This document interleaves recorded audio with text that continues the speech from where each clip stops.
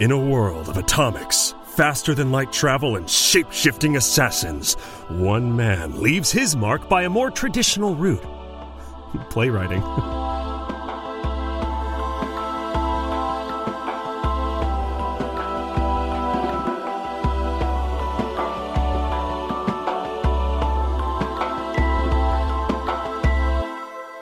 Welcome to Gom Jabbar, your guide to the iconic world of Dune. We'll be exploring the themes, philosophies, and characters found in the sandy depths of this vast universe, from Frank Herbert's groundbreaking novels to the adaptations on film and TV. I'm Abu. And I'm Leo. And Leo, today's a fun one because we are going deep. Yeah. It is a deep, deep cut today in Dune lore. Have you ever thought to yourself, I love Dune. Uh-huh. I wish I could learn about something that's not even remotely in Dune. Like, we are talking today about Harq al-Harba. Mm-hmm. And Harq al-Harba is a character who exists, I believe, exclusively in the Dune Encyclopedia. Mm-hmm. But I thought it was suspicious how big of an entry he has. Like, he has really, there's quite a bit about his life. Yeah. And I do find that his life and his experience helps fill out the Dune universe in a way that it ties together a lot of themes that we see in the stories without maybe wrestling with like legends and gods and I don't know. Yeah, exactly. And that's kind of why we wanted to dedicate an episode to al-Harba. I mean, he's referred to in the encyclopedia as the, quote, Dramatis Laureate of the Atreidan period. Yeah. And it's fascinating to kind of take a glimpse into the life of someone who's sort of normal famous, right? Like we spend a lot of the Dune novels with extremely powerful, extremely famous, extremely rich people, right? Right. Emperors and dukes yeah. and barons. I mean, we are spending a lot of time with just extremely wealthy, like cream of the crop, 1% of the 1% people. S-rank celebrities, yeah. Exactly, S-rank celebrities. So it's really interesting to get a glimpse into the life of, you know, your normal, like, D-list celebrity, you know? Yeah. I mean, we'll be talking a lot about this, but he really is sort of the Shakespeare of Dune. Yes. And very clearly, whoever wrote this entry in the encyclopedia was just kind of not exactly copying and pasting Shakespearean history to the Dune universe, but a lot of those themes are preserved.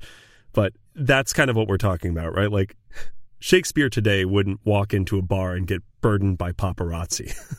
People would be like, exactly. That guy's dressed weird. Yeah, famous guy, but not 1% of the 1% for sure. Right. But before we get into it, let's take care of some housekeeping, Leo. Totally. First and foremost, today is a sort of spoiler episode. Kind of, yeah. And what I mean by that is we will be touching on some light spoilers from only the first Dune novel. Right. So if you have read Dune, the first novel in the saga, then you are perfectly okay today. If you haven't read it yet and you are extremely sensitive to some light spoilers, then you might want to finish reading that first novel and then come back and listen to this episode. Because a lot of al-Harba's life takes place after the events of the first novel. So we inevitably will be forced to reference some of those moments. Right. I mean, he's actually born 60 years after Paul is born. So kind of inevitably, we have to talk about some of the events of Dune. Now, 1 week ago today, we launched our book club. Yes! So if you are in that camp of I haven't read the book yet and you haven't stopped listening yet, check out our book club episode and feel free to come along with us on this journey. We are reading through Dune 100 pages approximately at a time, and what a time to read it. We will finish the first book before the movie comes out, so we're all ready to hop into those theater seats or nestle into our couch at home and enjoy this cinematic experience fully tuned in to all of the fun Easter eggs that I'm sure we're going to be looking for the entire time we're watching that movie. Yeah, definitely. And whispering into the ears of our neighbors at the theaters. Yeah. For sure. Every person around us within arm's reach. I'm going to talk to them. And finally, as always, we love to hear from you. So a reminder, gomjabarpodcast@gmail.com is the best way to get in touch with us. Shoot us your ideas. Tell us what you thought of the most recent episode. Sure. And just say hello. Yeah. We love to hear from you. Now, we should take a moment to say, why talk about this, right? Doesn't appear in the books, doesn't guide the hand of fate across the spectrum of the human experience. We like these sorts of episodes because they feel to us, you and me, Abu, kind of feels lighter. Yeah. And a kind of a break from the super deep, super heavy, spoiler-filled episodes. Plus, I got my degree in art, and obviously... And how's that going for you, by the way? Is it... We don't need to keep talking about this every time. I'm so sorry. That's so mean every time. It's fine. I produce podcasts now. But we're clearly both of us fans of literature and movies and shows and TV, and exploring and talking about the art, the music, the culture that's in a universe. It can be interesting. It can be a wonderful peek into the lives of the characters that we love that we don't get in the kind of main plot. We're always hearing about these assassination attempts. Yeah. We don't hear about the uneventful Tuesday nights when, the assassination attempt was 4 days ago, and now you're just like, I just need to relax and watch a show. What are you going to watch? What's the thing? Right. I love that. I love those kinds of details, Yeah, absolutely. And as we mentioned earlier, we were joking about Hark al-Harba being a D-list celebrity, but right. I mean, we really do mean it. He's not a king. He's Right. not a god. Right. He's not a Bene Gesserit with Jedi powers. He's not changing the fate of any galaxy, right? Right. He is a dude who liked to tell stories, and he earned a living and made a name for himself that way. Yeah.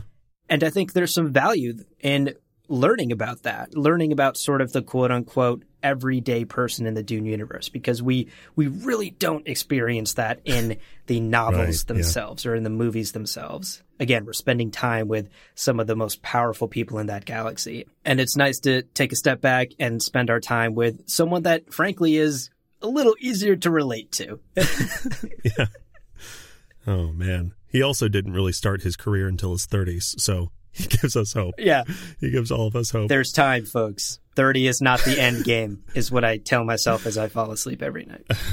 That lesson became much more important to me in the last year or two. Well, so let's talk about it. Who is Hark al-Harba? And that's how I think his name is said. Yeah. Obviously, you'll see the spelling in the name of the episode, but that's what we're going to say. Hark al-Harba, right? Right. We can only do our best today. And look, longtime listeners know that pronunciation is not our strong suit. So No. you'll probably hear us mispronounce and stumble over that name quite a bit today. But who is Hark al-Harba? Well, in short, he is one of the greatest playwrights of his day. Yeah. And after his death, he was actually considered an absolute master playwright of his time. Yeah, totally. And most notably, his plays were actually the best known accounts of that roughly century or so period Right. after the events of the first Dune novel. So not only are his stories excellent and connecting with people in that time, not only are they memorable, but they are actually historical accounts in some sense of a part of human history that doesn't have a lot of accurate historical records. Yeah. No, it's totally true. I mean, and we see this in our world, right? That there are, of course, the farces and the comedies and the things that are very abstract, but there are a lot of dramas. He writes a number of tragedy plays that, as far as I can tell from some of the brief descriptions, are basically one-for-one accounts of the events of people's lives and what happened on that day. And these sorts of questions and these sorts of stories that would be very helpful for historians in a period where a lot changed between the first pages of Dune and the last pages of Dune.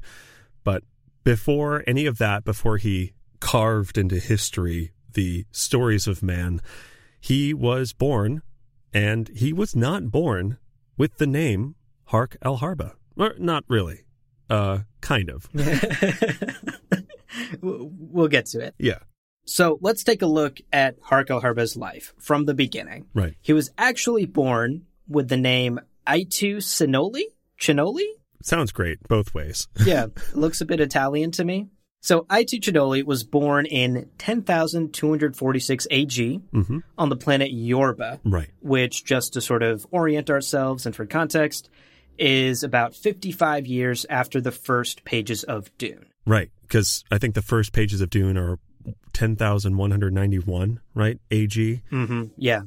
Well, let's get the name thing out of the way. So Aitu Cinoli, which I feel much less confident somehow saying than Hark al-Harba, actually translates to Hark al-Harba in Fremen, in the Fremen language. Right. So we were saying earlier he wasn't born with that name. It's true. He was born on Yorba, where they speak a Yorban dialect of Gallic, the sort of effectively English that we read in the books. Right. So he was born on that planet speaking that language. But what we'll see in a bit is he makes his way to Arrakis, where, of course, he establishes himself. And so he's known by the history books by his Fremen name, Hark al-Harba. And that's really going to be the name that we use for today's episode, because as much as we are not confident about its pronunciation, it's somehow far more comfortable to me than Aitu Cinoli. Aitu Cinoli. Aitu Cinoli? Yeah, so guaranteed we're butchering both of this legendary playwright's names.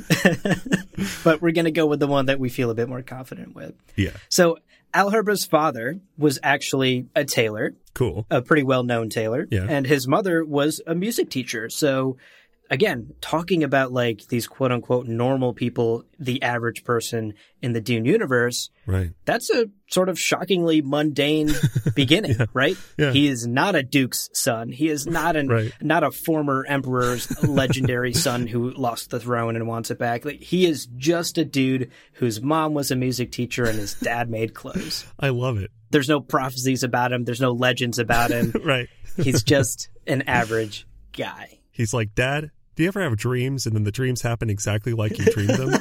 And the dad's like, nope, no, dude. I've got some pants to make. Right. Not once. Aitu Cinoli, don't you ever bring that up again, okay? You keep your dreams to yourself, kiddo. We're nobodies and we're going to stay nobodies, God damn it.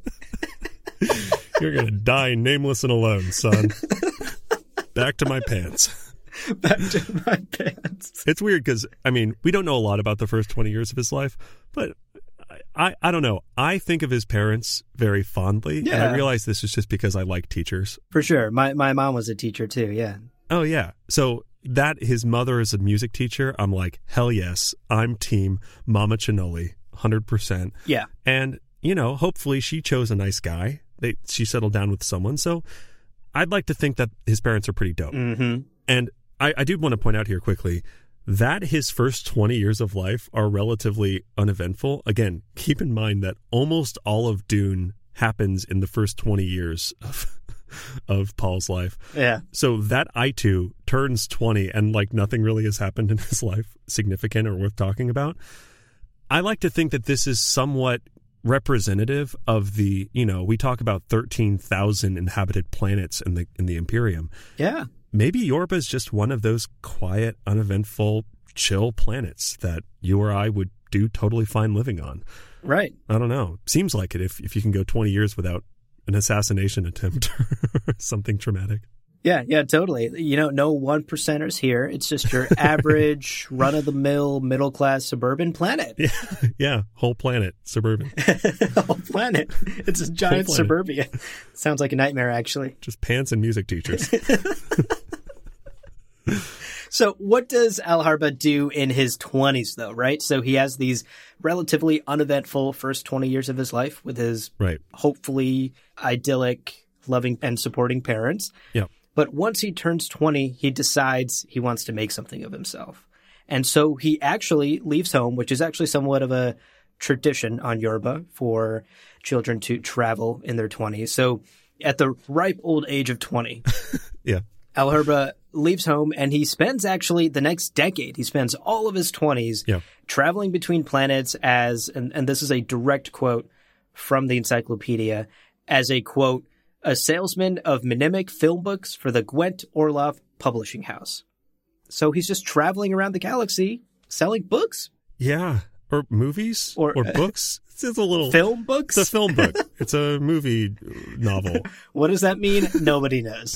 Who's to say? It's sci-fi, you know? Right. I did want to say really quickly here, though, mnemonic film is brought up in Dune multiple times. And yes, I don't know that there's going to be a better time to talk about what it is. So I did want to take a moment here. Mm-hmm. If you remember, in Dune, the Harkonnens have this plot to make Duke Leto suspicious of Jessica as his betrayer in the Atreides household. And Thufir Hawat gets this report that a Harkonnen messenger had a note, and this is quoted from Dune, on mnemonic film with the usual destruction capsule attached. And again, they get like a scrap of the note back, but that's literally, the note is on the same material. And from the terminology of the Imperium in Dune, mnemonic film is, quote, Shiga wire of 1 micron diameter, often used to transmit espionage and counter-espionage data, as well as clearly film books. Yeah, and books, like your romance novels. Yeah, they're like purely espionage and also steamy romance novels. That's the two things. Yeah. And Shiga wire, as a reminder, is, quote, metallic extrusion of a ground vine grown only on Seleucus Secundus, and then this other planet, 3 Delta Caising, I guess is how you say that. Right. Which I just love that kind of how it all comes together, and I love that everything is kind of connected, you know, that mnemonic film is used for espionage and counter-espionage, but also film books and also notes, and it's also made out of Shiga wire, which we only see in Dune when people are like bound and it's cutting into their flesh. It's just one of these most brutal materials that we see. And also comes from the home world of House Corrino, the emperor before Paul. So it's all connected. It's cool. It's all connected. Yeah. I mean, like, that's one hell of a useful ground vine. Right. Use it for books. Use it to tie people up. Yeah. Use it for whatever it is you're doing on Gamont, you know? Yeah. What a useful ground vine Shiga wire is. That's amazing. I love it. You love to see it. Well, back to Al Harba. He is traveling around the planet at this point in his 20s. Right. Selling these film books for this publishing house. And I mean, it kind of sounds like a pretty nice gig, right? You get to travel. Yeah. You get to, spend some time in the literature world. And as a fan of books myself, that honestly sounds like a dream. For sure. Yeah. And what he would do during this time, like his sort of like day-to-day job, is he would go to a planet's local publisher, say, and he would try to sell reprints of Yorban works, right? His home planet. Or like the rights for reprints, right? Distribution rights, right? Exactly. The distribution rights for Yorban works from his home planet, from presumably this publishing company that he's employed by. Right. And then if he was successful, he would also look for the publishing rights for local works from that planet and bring them back to his own publishing house. So it was kind of like this trade negotiations situation with literature. He was literally trying to share the culture and knowledge from Yorba and sort of trade it for the culture and knowledge of other planets as well. It honestly sounds like a really fun job. It's also noted here that it's not an easy job. Like, being good at that job was kind of tough because in addition to having the salesmanship of here's this piece of work from Yorba that you definitely want the right to distribute because it's the next big, it's like the next Twilight or like It's the next Game of Thrones, we promise. It's the next Game of Thrones. How many times has that been said in the HBO headquarters, do you think? Every day. Fucking day, yeah. So, you have to be a salesperson, but also, once he does make a sale, once he sells some of those rights, he has to then read a bunch of local publications and make decisions like, is this marketable? Mm-hmm. Like, is this going to do well? Right. And why? He has to have some of that, like, literature business acumen. Yeah, exactly. He kind of has to have his finger on the pulse of, like, what are people into? And what do I like? And what other people like? And the hilarious twist in all of this, and what really catapults him out of this job, is that a bunch of them are apparently not good. Like, he's just reading these local publications going, this is kind of bullshit. This is bad. How did these people get published? This is crazy. And he decides in the year 10,276, he's 30 years old, he decides, you know what? Fuck selling this trash. Like, these local works, get out of here. I'm going to write my own stuff. I can do better than that. Hell yeah. And where better in the universe to sell, to move, to make it big than New York City? No, the imperial capital, Arrakis, which, keep in mind, I keep wanting to say Khitan is like the imperial capital, but no, by the end of Dune, Arrakis is the imperial capital. Right, right. So he goes there for the next 37 years of his life, basically. Yeah, yeah. And look, you stole my New York City joke that I was going to make, but at age 30, he has this revelation, which I'm hoping in the next few years I will also have this revelation at age 30. Waiting on it. But he has this revelation like, yo, I can do way better than these trash books that I'm selling. Let me go to the big city. And like, he is chasing his big city dreams. Yeah. And I mentioned this earlier, like, he's someone we can relate to. Like, yeah, I did the same thing after college. Like, I was like, shit, I can do better. Oh, hell yeah. Let me go to the big city and chase this dream. So again, like, he's such a relatable dude at this point in his life. And it's cool to see him transition out of this job where he is selling the rights to these Yorbin works. Right. And realizing how bad they are. But he's also, I'm sure, learning and picking up many skills in the literature world. Oh, totally. And I'm sure many of these skills and connections he makes in this decade that he spends traveling the galaxy very much come in handy for these next 30 plus years of his life, where he strikes out on his own and starts making a name for himself. Oh, totally. So he makes it to Arrakis, and like anybody who's moved to New York in their 30s, it doesn't happen day one, right? Absolutely. Day one, you walk on stage on Broadway and you're like, here I am. You know, it takes time. So he has his first play, but it's not for a few years, right?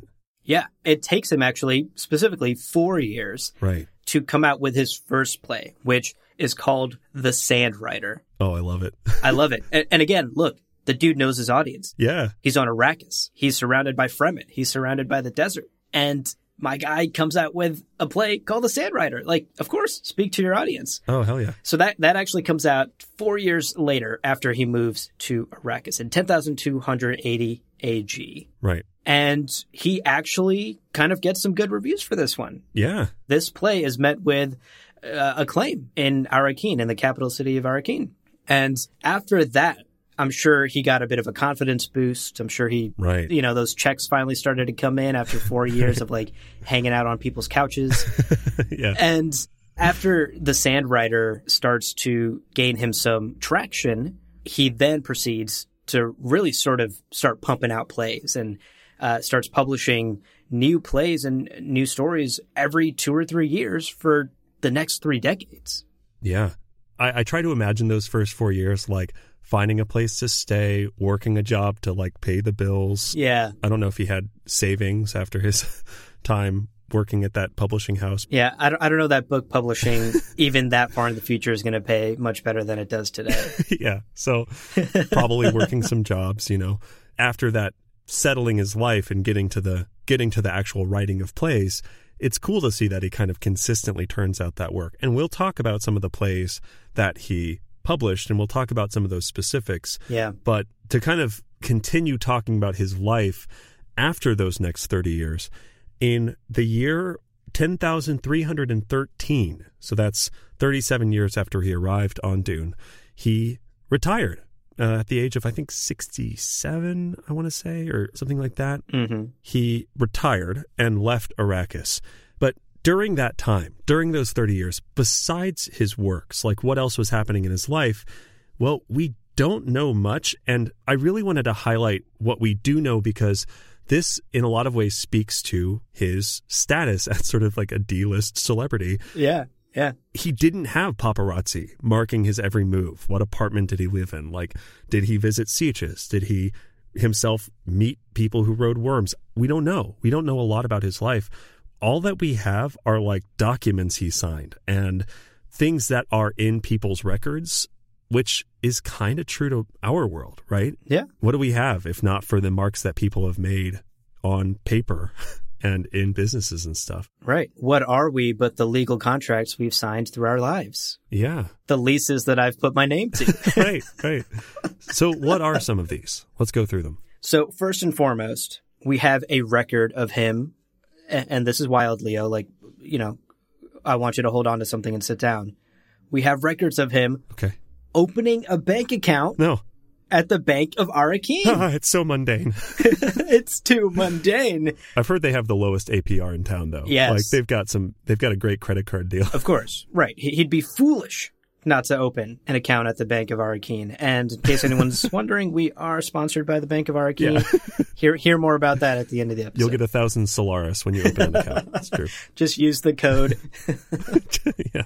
So in addition to this record of him opening this bank account at the Bank of Arakeen, lowest APR in town, we also have this letter, apparently, that he wrote his publisher named H.H. Canadal. Something like, yeah. And it's basically a letter asking about royalty payments. Yeah. So there's a bit of a paper trail for Al-Harba about his finances at this stage. And you can imagine as he's beginning to gain some popularity and his plays are becoming bigger and bigger, of course, so are the checks.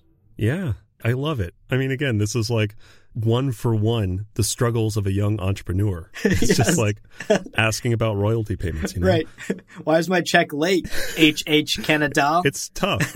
I've got some spice beer I want to get.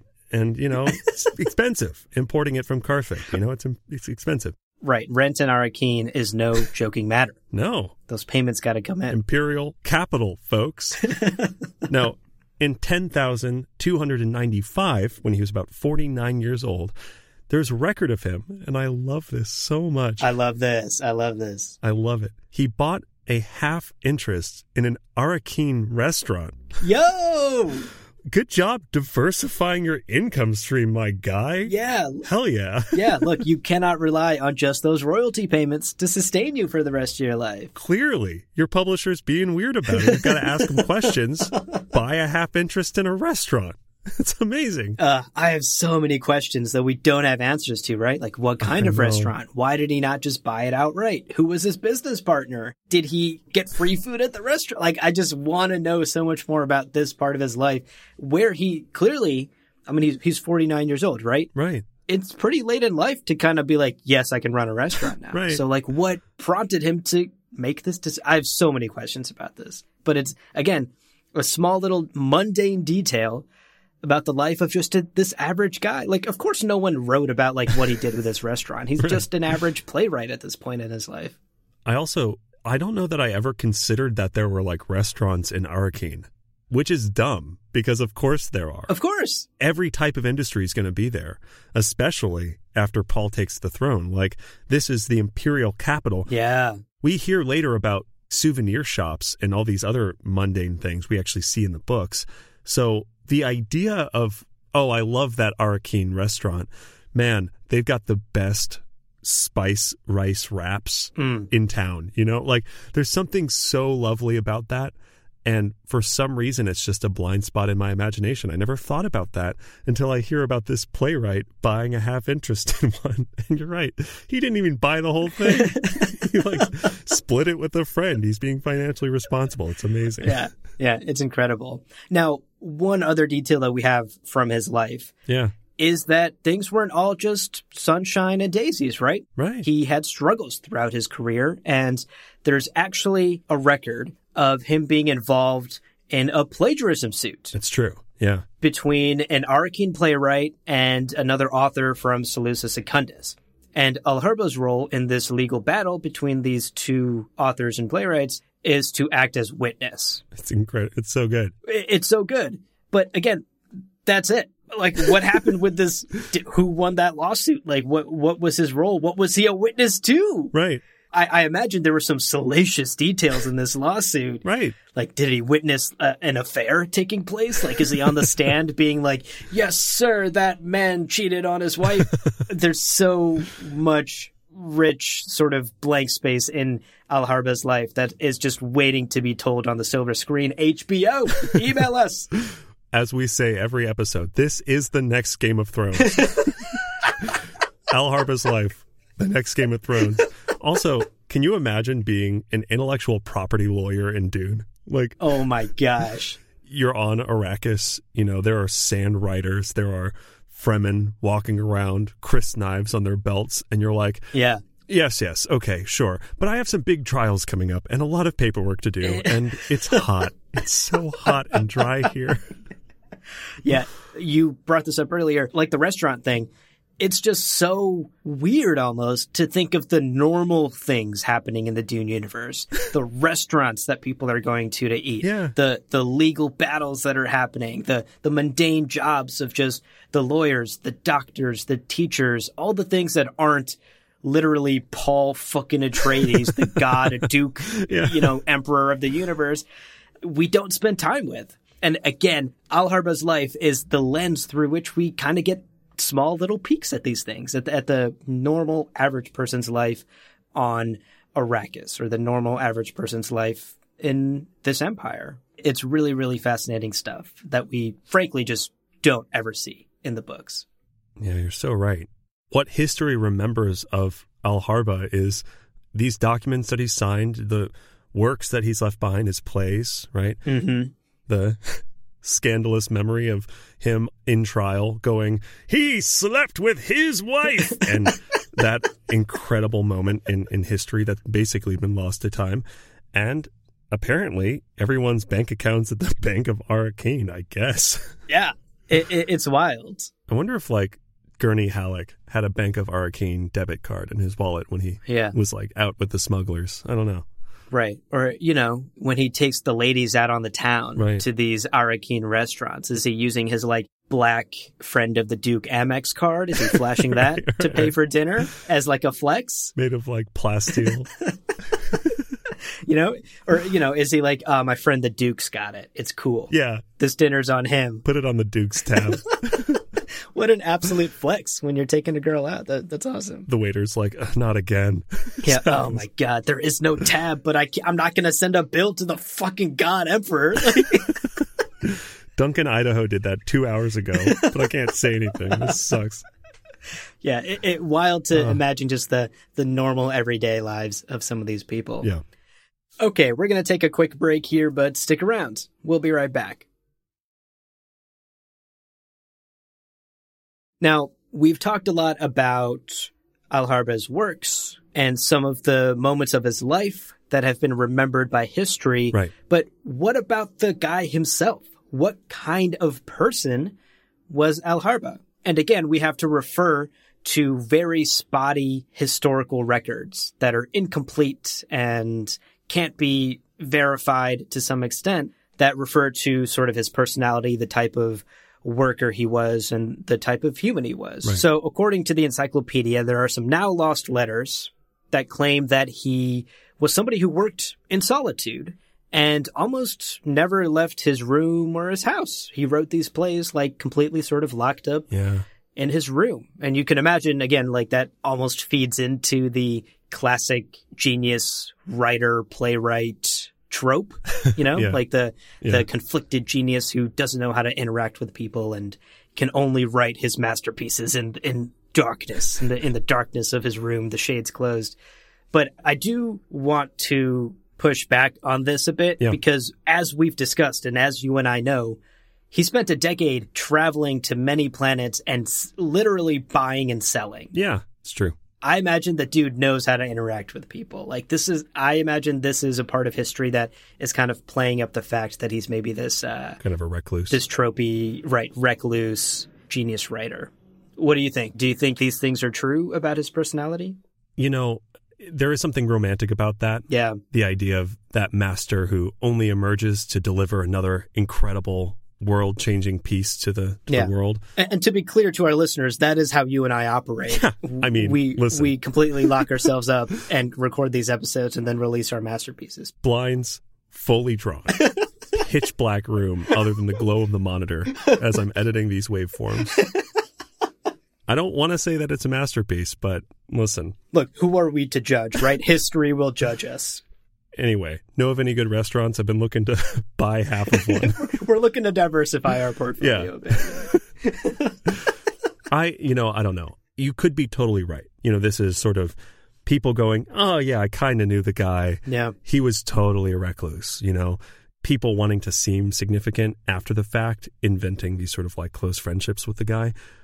But it's also possible he was, and it's possible he was only after arriving on Arrakis, because it's actually suggested that his frequent space traveling in his 20s from planet to planet, and, you know, you're not on the finest highliners of the guild, you know, light warping exactly to where you're going and then being first class. Yeah. Chauffeured, and you have a private chef. No, this is probably much more commercial, much more coach, flying coach. And it's suggested that he actually was traumatized somewhat by these long months in space, going from planet to planet, leaving him with literal agoraphobia. Wow. And when he then got to Arrakis, it's suggested that the way he kind of coped through that PTSD of being subjected to these unusual circumstances and going to new planets, and the way he coped with that was using his writing as that coping mechanism. And whether or not that's true, it's totally possible. Again, this is kind of hearsay and speculation. It's totally possible he was traumatized, and that was accurately talked about in letters. Whether or not that's true, what a peek into the challenges of the common man in an era of jumping planet to planet. Yeah. He's not the Kwisatz Haderach going to 1,000 planets. And if he was, his father would not allow it. His father is not here for it. He's like, what's that? Tomorrow? No, nothing about it. Don't want to know. Don't care. I just have some pants to sew. You know, he's not the galaxy's most capable mentat. He's just a guy. And you think about, what does it take out of a guy to spend 10 years jumping planet to planet? Yeah. It's just a fun thing to think about. I don't know. It gives more depth to the world, in my opinion. Right. And, you know, we can speculate all we want, but we won't know the answers to these questions because he was just a common guy. Right. And because no one wrote the comprehensive story of his life. Totally. Now, to sort of wrap up, actually, the story of his life that we do know, as you mentioned earlier, Leo, in the year 10,313, at the ripe old age of 67, Al-Harba actually leaves Arrakis, and he decides, I'm done. I've achieved what I set out to achieve, and he retires to an isolated home on the planet Phytus, where he actually spends the rest of his life, and he dies 4 years later in 10,317. Right. And that is basically the life of Al-Harba that we know. Yeah. He starts off as this child of tradespeople. He spends 20 uneventful years before spending the next 10 as a salesperson for this mnemonic film book publication. Right. And then eventually becomes this local acclaimed playwright at the heart of the imperial capital in Arrakis. Yeah. And then finally, once he's achieved some level of fame and comfort, he decides to go retire in a quiet home. Right. And finally passes away. Honestly, kind of a fairy tale story. It's also interesting to me, he died at 71 years old, which is not super unusual. I mean, it's below average here in modern times. Right. But to the whole point we're making here, which is that he's not a duke. He's not the Padishah emperor. He's not, you know, some crazy powerful guy. We talk about the geriatric qualities of spice, melange, right? We talk about how the spice extends life really dramatically. Mm-hmm. And someone might live to be 170 years old or 180 years old. Right. Dying at 71 is, I think, a pretty clear byproduct of him not having his life extended by spice consumption, which is a reminder that spice is fucking expensive. Right. And spice is, we see it all the goddamn time in Dune because we're following the richest people on the planet. Yeah. But he is not one of those people. So he dies at 71 years old. And what a stark difference between that top 1% of 1% and this D-list celebrity. Yeah. To have such a different amount of time in the galaxy. It's kind of surprising, honestly. Yeah, completely. If I can try to make an analogy here. Sure. I don't know if you've heard that Bezos bought a yacht for his yacht. What? He did. Is that true? That is 100% true. You can go and look it up. He bought a bigger yacht to store his smaller yacht. And Again, that sounds ridiculous to say, but now replace the word yacht with spice, right? And that is us reading Dune. Right. We're just throwing around the word spice left and right. Yeah. But to the average person like you or me, Leo, a yacht is meaningless to us and probably will be for our entire lives. But Bezos is over here buying multiple yachts and rich people are out here buying multiple yachts. And that's sort of, I think, the point that you're getting at is like spice is available to the richest and most powerful people in the galaxy. But potentially, if we can sort of speculate based off his 70-ish year lifespan, right, its life-extending properties are probably not available to the average person. Oh, totally. Yeah. And we really exactly. only interact with people in the Dune universe who have yachts for their yachts. Al-Harba never had a yacht. I mean, doesn't Duke Leto say, like, a handful of spice will buy a house on Tupile? Yeah. You know. That's a quote. That's almost a word-for-word quote. Spice is fucking expensive. Anyway, let's talk about his plays. Yeah, definitely. And then we'll talk about the thing that we always have to talk about, which is haters hating the game. But yes, let's first talk about some plays. Yeah. So let's talk about some of his works. We hinted at them earlier, but we actually do know some of the things he is most famous for. So Al-Harba, across his almost 40-year career, wrote 21 plays, or at least 21 plays in history are attributed to him. Right. And I say that because we'll get to it later.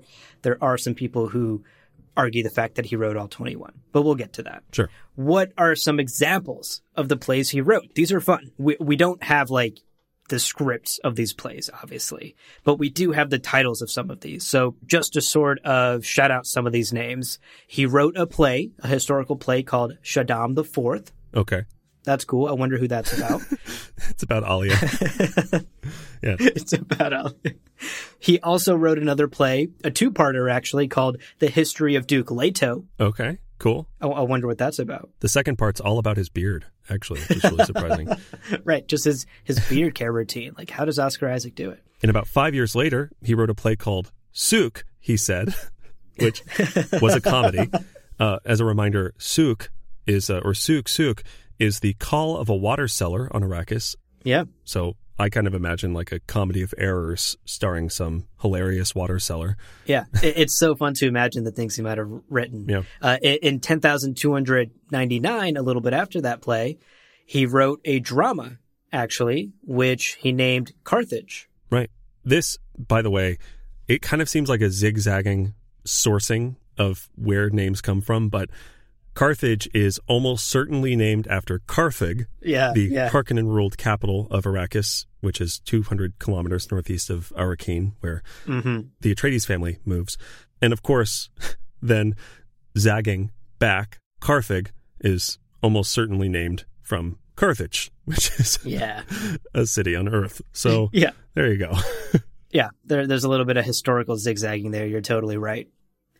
Now, another play that he writes is a tragedy. You can tell that he dabbled in quite a few genres throughout his career. Right. He wrote a tragedy called The Arrakeen Tarot. Right. And this is a clear and obvious reference to the Dune tarot decks that rose to prominence during Paul's reign as emperor and are referenced in Dune Messiah, the second book in the saga. Yeah. He also then wrote, to kind of wrap up this list, a number of historical tragedies about many of the characters that we know and love. You know, he has Stilgar's Dream. We have a play about Shani, and we have a play about Hasamir, or Fenring, as is his last name, Count Fenring. Yeah. So these are really parallels to kind of the Shakespearean plays like Henry V. This is a playwright writing about characters of the time and the life and goings-on of historical figures that are undeniably interesting. Yeah. There's a reason we know their names. Yeah, definitely. He's sort of cementing these people's names in Dune history, right? Yeah. Stilgar has his name now in a play, in a very famous play called Stilgar's Dream. What is he dreaming about? Who knows?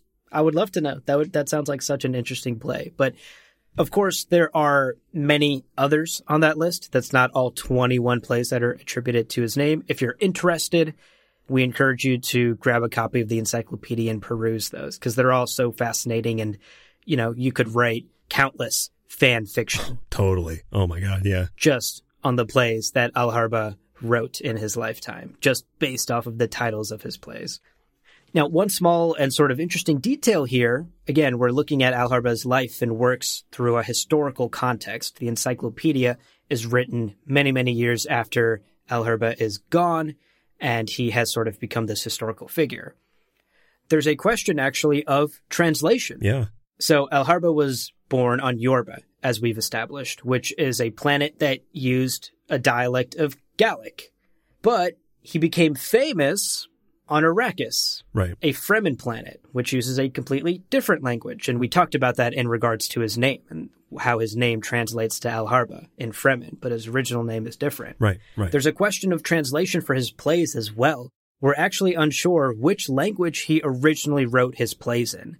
Obviously, on Arrakis, they were performed in Fremen. Right. But does that mean they were written in Fremen? You can imagine that after living so long on Arrakis, he would become fluent in the Fremen language. Yeah, 4 years before his first play, too. Yeah, exactly. So the question is sort of up in the air, and we don't have an answer, but it is interesting to note that we aren't sure which copies of the plays that remain to this day are translations and which are originals that he wrote in his own sort of native language, whether he wrote them in Fremen to be performed in Fremen on the planet Arrakis, or he wrote them in Gallic and they were later translated to Fremen to be performed. It's disputed which is which, and we may never know what is original and what was translated. Right. Kind of another interesting note about the things that are lost to history. Yeah. And to kind of wrap up talking about his works and sort of the life he led, as the encyclopedia puts it, and this is a direct quote, Alharba's deep insight into humanity, his understanding of society and its virtues and vices, and above all, his profound compassion have made him a writer, not of an age, but for all time. Damn. Wow. Yeah. It's nice. It's a nice review. It's a nice Yelp review for your, that definitely would go on the back of the book. For sure. I hope that's how people remember our podcast, Leo. Oh. After we're gone. Yeah. Oh my God. Please. For all time. Not podcasters of an age, but for all time. So we've talked about his works. We talked about his life, his plays, and kind of whatever evidence we have of it. But there is a question. And in fact, there is the question. And this is mostly haters, but let's talk about it. Yeah. More than 300 years after his death, people began going, yeah, sure. Humble, average people have definitely risen to greatness, But could the son of a tailor and a music teacher really be as great as Alharba clearly was? Is that even possible? And you know what? I don't think it was. I don't even think he was the same man. And this is one for one, a conversation that happens about Shakespeare, where people go, I think it was a collection of writers, or it was a pen name and someone else was writing it, Yeah, totally. Similar to Shakespeare in that sense, definitely. Right. These questions basically about how could one person write so many influential works, right? How does this come from one average person too, right? He's not famous before this happens. And you'll always get questions like this, and you'll always get haters who sort of bring up this after, someone as popular and influential as Alharba passes away. I mean, 300 years after his death, people know as much about him as you or I do, Leo, right? No one is around who remembers what he actually was like, or if he actually wrote the things he wrote. So these questions crop up. Right. Now, these doubters, in addition to questioning whether or not he could have even written all 21 of these incredible plays, are offering up ideas for who the quote-unquote true authors of these amazing works could be. And obviously, much more famous names of much more rich and powerful people are being thrown out there. Names like Farad and Carino, right, or Count Hasimir Fenring himself are just being tossed out as possibilities for people who actually wrote these plays, or ghost wrote these plays, or used Alharba as just a pen name to write these plays. Right. And there's no way some average dude whose mom was a music teacher could have done all of this. It kind of reeks of this superiority complex. Which that doesn't even work, right? Fenring. Yes, yeah, this is great. Fenring died 20 years before even Alharba was born. That's a crazy oversight. I guess this is 300 years later, but still, you'd think that would be a pretty quick Google search. Yeah. You know?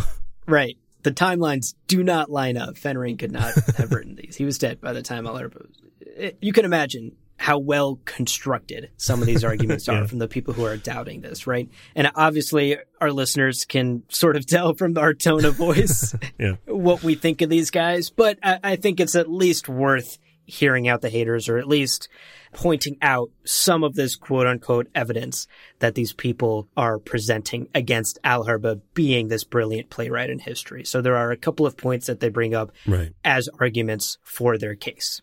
Yeah. So we have a couple of bits of evidence, if you want to call it that. Twitter haters just trying to deny mainstream media. So questions of his death, right?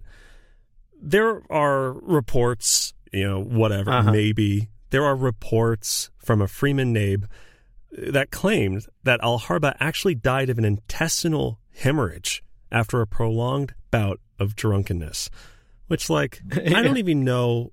The only alcohol we read about in Arrakeen is the spice beer, which would be super expensive. Right. So I don't know. I'm punching holes in this right away. I think that's just people going, he's a drunk. Right. What does that even have to do with his works? I don't see this holding any water, right? Which is a bad idiom to use for Arrakis. This isn't a still suit, doesn't hold water, right?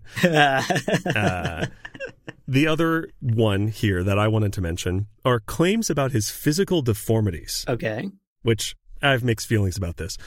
Claims about his physical deformities. An actress who said it was hard for her, quote, to accept that such a poetic mind could be trapped inside such a hideously deformed body. Okay. Yeah, okay. Now, first of all, this sounds like someone with pretty privilege who just doesn't understand that the average dude doesn't look like a model, okay? Right. Another thing that comes to mind, I kind of do like how this would mirror Holtzman, this idea of a brilliant mind trapped in a unconventional body. Yeah. But he's a salesperson. This is a dude who had to go places and I don't know. Yeah, I mean, you're totally right. How is this actress the only person to bring up any physical features if they were so obvious, right? So obviously, quote, hideously deformed, right? If he spent a decade traveling, other people would have brought this up, right? Right. Why is only one person bringing this up if it's such a major part of his physical features? Again, it's so easy to poke holes in some of these arguments. And these first two arguments that you've mentioned are such clear just character assassinations. What does this have to do with his work or his career? It sounds like people who are want to be more important because they were close to this famous person, Yeah. Yeah. People who are inflating their own importance by going, oh, yeah, I went to dinner with him all the time, and man, he was hideously deformed. And you're like, really? Because what? I haven't heard that from any of his other friends. I mean, no one else. And I've seen him. He's fine. He's like a solid 7 out of 10. I don't know. He's got a nice jawline. Yeah. I don't know what you're talking about. Not all of us can look like Dev Patel or live up to the Hasan Minhaj looks or be as ripped as Kumail Nanjiani, right? Oh my God. Yeah. I'm just an average looking brown dude. I cannot live up to those godlike expectations. And I like to imagine that Alharba was also just an average looking dude making his way through the world. You know what? You're right. I am hideously deformed compared to Kumail Nanjiani. Right. If Kumail Nanjiani and Dev Patel are the bar that you are measuring me against, then yes, okay. I am also hideously deformed. And I can understand how you would be unable to accept that such a poetic podcast mind could be trapped inside my body. Okay. If that's the measure, if that's the scale. I'll change all of my online profiles right now. Exactly. Clearly, we've poked some holes in that argument. Let's go over these last two arguments that these folks have. Yeah. This third one is actually really interesting and quite specific to the universe of Dune. There are accusations against Alharba for being too much of a computer enthusiast. Okay. relatable. And you can sort of understand where that comes from. Yeah, first of all, relatable. Like, I look at screens all day. Love it. Yeah. I get it, my guy. Same. Yeah. I'm an enthusiast. But you can understand why that sort of argument would come up in the Dune universe. If you know anything about the history of the Butlerian Jihad, Right. if you know how much people distrust technology and particularly advanced technology in the Dune universe, yes, like if you want to tarnish someone's reputation, accuse them of loving computers too much. Yeah. Of going against the laws of the Great Convention and using technology, or, relying on technology too much. Like, this is, again, kind of goes into that character assassination fold of just, he was a bad guy. How could he do such great things? Yeah. It's both like general and very specific, sort of like Salem, accusing someone of being a witch just because you don't like him. Right. You're like, I hate that fucking guy. I bet he's a witch. Right. It feels very similar to me. Yeah, definitely. Now, the final argument that the encyclopedia brings up Sure. is actually quotes from his fellow playwrights, I guess, Sure. who eventually came out and said that he was actually, quote, a brainless clod. Okay. That's just jealousy. Exactly. Right? Like, my instant 100%. reaction to this is like, oh, cool. You're shitting on your competitor. How are you a reliable source? And the guy who won. Right. Yeah. Not only your competitor, but the guy who is outshining you and getting the acclaim and the money Yeah. and the fame that you Yeah. so desperately desire. Of course you're going to be jealous of him. This one, I feel like we can just immediately throw out. Oh, totally. Yeah. It is extremely clear that all of these claims, to some extent, reek of jealousy and are people who are simply grasping at straws long after, 300 plus years after his death. And in fact, many of these claims, like the Fremen Nabe claiming he died from a hemorrhage after being too drunk, many of these claims are just either outright discredited eventually, Right. or they come from such dubious sources that, like, any historian or any Dune scholar like you and I, Leo, would be just foolish to believe them. These are not reliable sources. Just like Alex Jones. Is that his name? Alex Jones? Yeah. Right. Alex Jones is saying. The frogs are gay. And you're going, yeah, I think this source can be discredited. Exactly. We don't need to write this part down. It's fine. Totally. The encyclopedia, at the end of the day, sums it up kind of nicely, right? Everything we're talking about. So, in sum, the Al-Harba question is a question only in the minds of those clouded by snobbery, delusion, hero worship, and ignorance of Atreidian literary history. No professional Harbin scholar has ever, I love that, Harbin scholar, has ever lent it credence, and for good reason. There is more evidence that Hark al-Harba wrote the plays attributed to him than for the works and existence of Virgil, Rabelais, Milton, McCartney, Shumway, Astiki, Carnwald, and a host of others put together. That is a list of names. Yes. So again, to summarize, no one of any academic validity is looking at this going, this is viable. They're saying right. There was more evidence for him being real than for almost any known other playwright put together. Yeah, completely.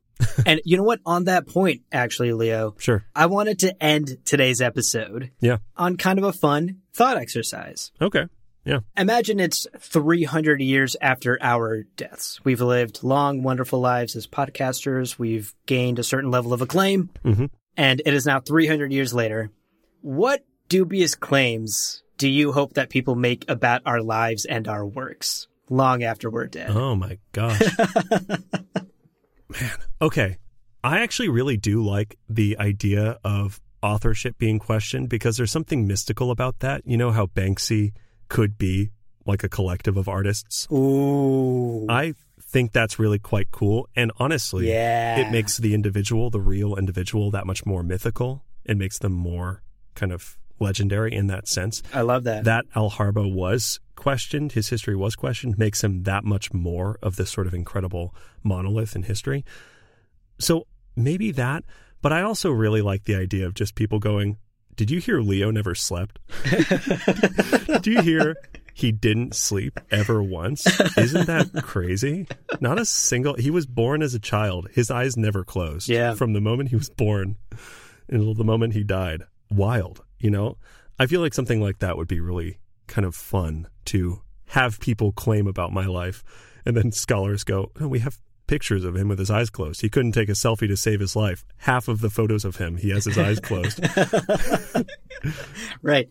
The dude was a huge napper. He was napping all the time. Like, what are you talking about? Napped around friends. Like, so rude. Confirmed napper from multiple sources. Confirmed. It's canon. He napped. So that's kind of where my head goes. What about you? I actually love the point you brought up of that Banksy example, this idea that people 300 years after our death may question if we were even real. Yeah. I mean, it's a little tougher with podcasts because our voices are on these. And I like to think our personalities are fairly consistent episode to episode. Right. Sure. So it's hard to argue that we are not us. Yeah. But as we joked a few episodes ago, many of our listeners will spend their entire lives never seeing who we are. Right. Never even realizing that we are people. That's true. Yeah. And the question may arise 300 years after our death. Were we ever people? You know? Or were we advanced artificial intelligence developed by Google to talk about Dune? Weirdly specific. Okay. Okay, wait. What would a human say now? No, I watched Rick and Morty. Yes. I, too, watch Rick and Morty. Ha. I love human food. Yes. My favorite human food is microchips. Bread. Microchips. Sea salt and vinegar microchips. I mean chips. Oh, I love that. So that's all I want is 300 years after my death for people to think I was actually an AI. I love to eat yams. I just want to come up with a million examples of a robot. Yeah. Hold on, there's got to be way more of these. I eat lots of human food. I take gigabytes of it. Oh, I mean, just bites. I take normal human bites.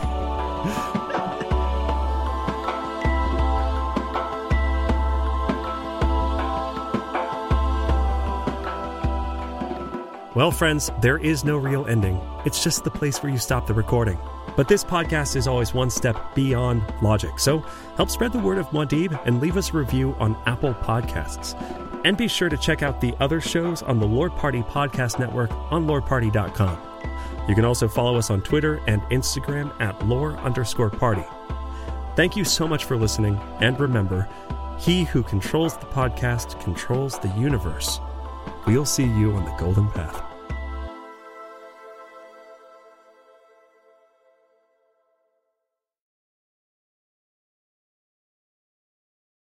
Thank you for listening. Listening. Path. Listening. Path. Listening. Path. Go. Path. Listening. Listening. Listening. Listening. I gotta reboot Abu. Hold me just 1 second. Let me refresh. Okay. Sucks. Leo's been running low on RAM too recently. Gotta feed him more yams.